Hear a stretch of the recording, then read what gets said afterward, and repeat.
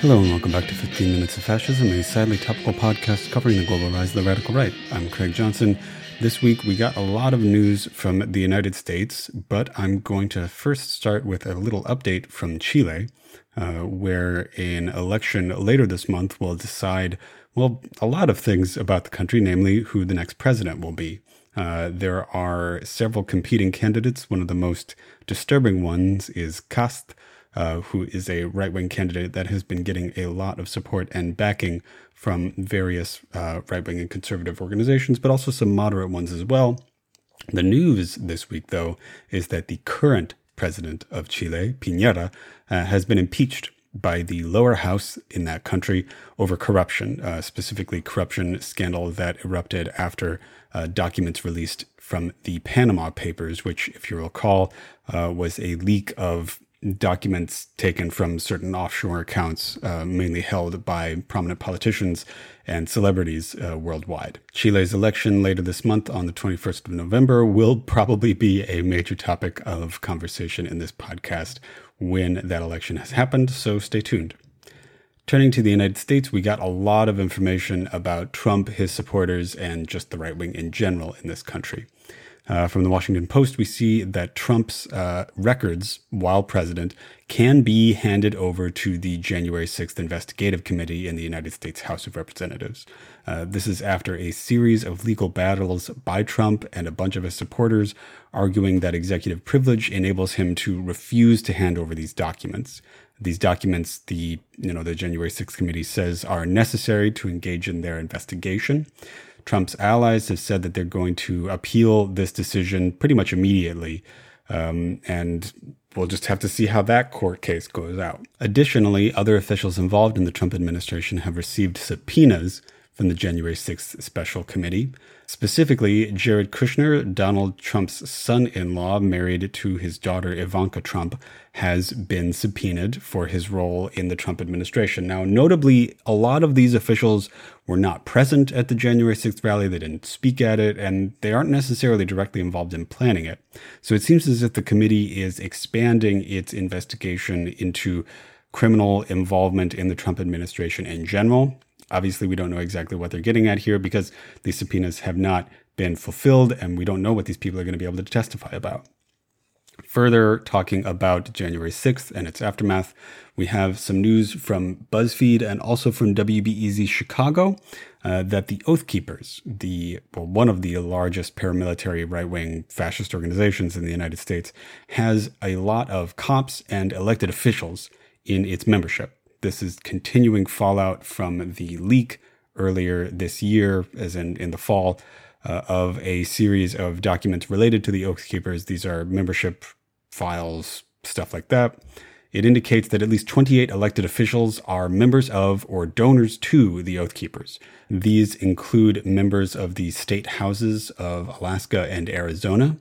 There's also evidence that active duty cops in the three biggest cities in the United States, that is New York, LA, and Chicago, are members of the Oath Keepers. Again, as a listener of this podcast, you know that it's very typical for fascist organizations like the Oath Keepers, and just for right-wing paramilitary organizations like the Oath Keepers, to seek membership from members of the security apparatus. So that's cops, sheriff's department offices. And also, it's very common for them to seek members in the, local political class. So people who are involved in city councilships, people who are aldermen, and also people who are involved in the school board. Speaking of elected officials being involved in fascist activity in the United States, the election that was held last week has elevated 10 new Republican officials to various state and local offices, all of whom were present at the January 6th attempted coup earlier this year. Now, this is from Huffington Post. 3 of these people were elected to state legislatures, 2 of those in Virginia, and the rest were elected to local offices such as city councilships and school boards. This is on top of several dozen already elected officials, which we know were there. This is again coming from Huffington Post.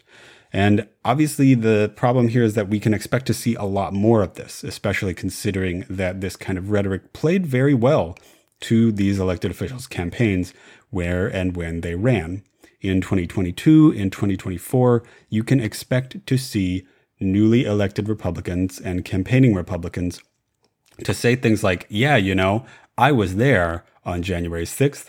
That's one of the things about me that you can trust. I was there putting my life on the line for democracy, as they would describe themselves to have been doing. And rounding out the January 6th related coverage this week, Paul Gosar, a Republican official who has been a serious connector between the Trump administration and, Trump's official Republican allies and the sort of outsider, more extremist, radical and fascistic organizations such as the Proud Boys or the Oath Keepers, has been rebuked this week for retweeting a picture, which apparently staffers in his office made, which depicts him killing Alexandria Ocasio-Cortez, a fellow congressperson. This picture is an edited, like a photoshopped version of a scene from the popular anime Attack on Titan, which if you watch anime, you should know is already kind of fascistic in and of itself. So the fact that they picked this particular anime, I guess that's not exactly a surprise. However, a lot of Republicans are saying like, oh, calm down, it's just a joke. But literally what's happening is that a congressman has tweeted a picture of him killing a fellow member of Congress, somebody he presumably, at least on paper, works with. Turning away from January 6th stuff for a second to lighter news, or I guess what passes for lighter news in this podcast, we have a QAnon rally from earlier this week. That's the previous weekend. There were major rallies across the country, but the biggest one was in Dallas, Texas. And that was because the QAnon supporters were there to, deal with the Kennedy family. Specifically, they thought that JFK Jr., John F. Kennedy's son, the one who is in the famous picture of John F. Kennedy's funeral saluting him as a young boy.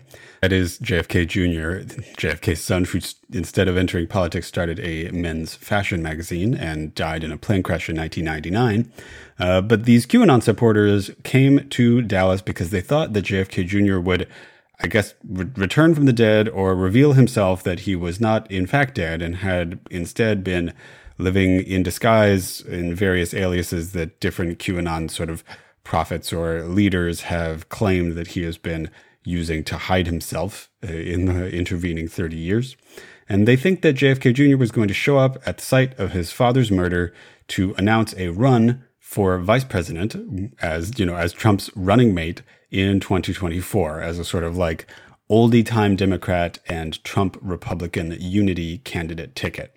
Some QAnon supporters think that Trump would then resign in order to allow JFK to become the president and I guess like return the country to normalcy and stability that his father provided, I guess is the idea here.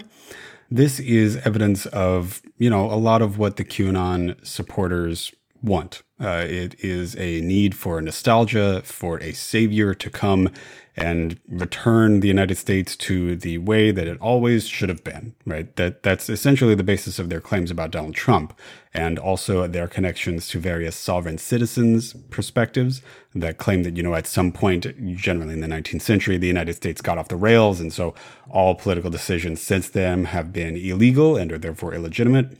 The other thing here is that at this rally in Dallas, at one point, QAnon supporters literally lined up single file in order to walk past a man with a live bird on his shoulder who appeared to be giving them individual instructions or like readings or suggestions or revelations. The QAnon movement has gone full cult at this point, if it hadn't already.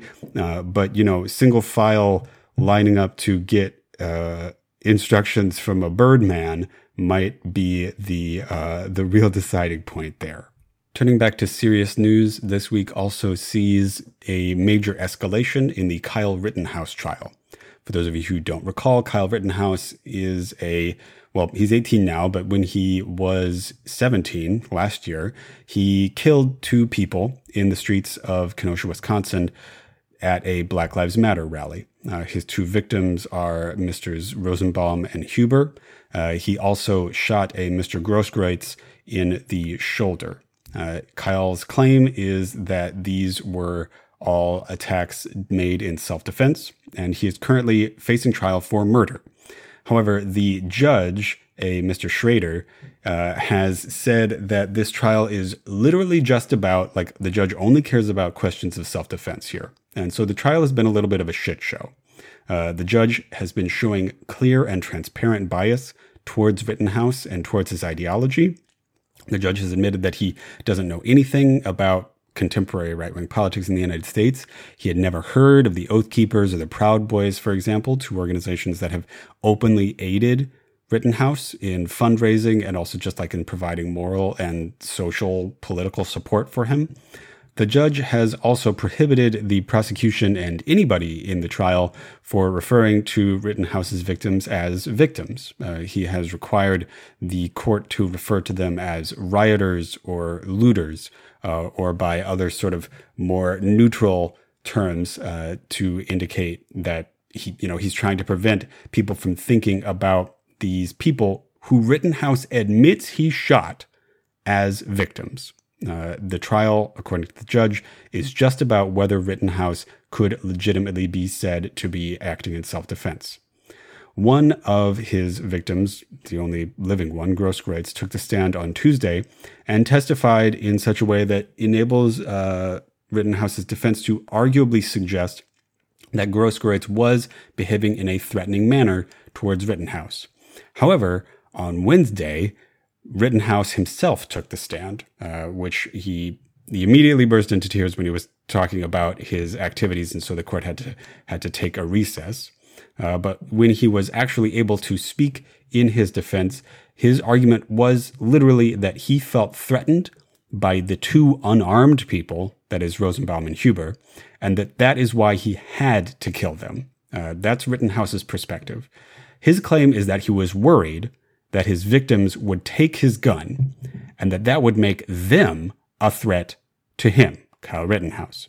And therefore, because he, a man with a gun, was worried that his future victims would take it from him and then threaten him, he had the right to kill them with the gun that he illegally brought across state lines in order to attend this counter-protest.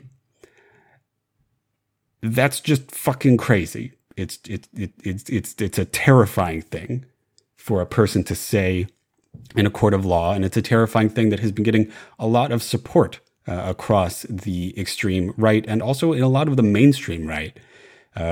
You can see very passionate and sympathetic accounts of Rittenhouse in the Tucker Carlson show, for example.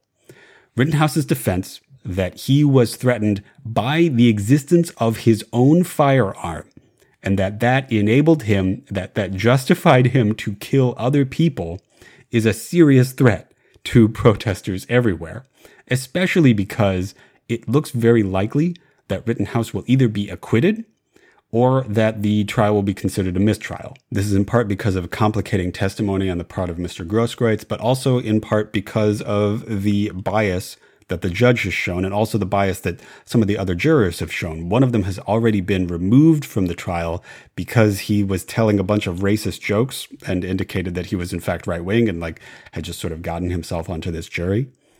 It seems likely that Rittenhouse will be acquitted or that the trial will be a mistrial, and that he might face other felony charges like transporting a firearm or having it illegally while he was a minor, but that he will get off for murder. The prosecuting attorney also notes that Rittenhouse had a medic bag and first aid training, but didn't help his victims and didn't call for aid. All he did was protect himself. Essentially, if Rittenhouse is acquitted or if the trial goes to a mistrial, the lesson will be if you are threatened by protesters, you can kill them. That will be the lesson that right-wing people will see from this trial, and they will take that lesson with them as we enter the electoral cycle of 2022 and 2024. These lessons don't go away quickly, especially if they set up actual legal precedent, which is how the United States legal system works. This is an extremely terrifying thing and something we are all going to have to be paying very close attention to. Going to close out this week's episode as I do every week with See You in Hell, a segment celebrating the deaths of prominent right-wing figures in history. This week we are talking about Charles Maurras, a prominent French theologian and Catholic integralist who was primarily active in the late 19th century, as well as the early 20th century. Maurras is himself known as the organizer of Action Française, which is a sort of proto-nationalist organization, as well as being the author of several nationalist books, a lot of them dealing with the relationship between nation and church. He was a theorist and a monarchist, which meant that as time went on and as the French Republic transformed, and especially during World War II, he had a complicated relationship with the remainder of the French right, which had moved in a somewhat more secular right-wing direction.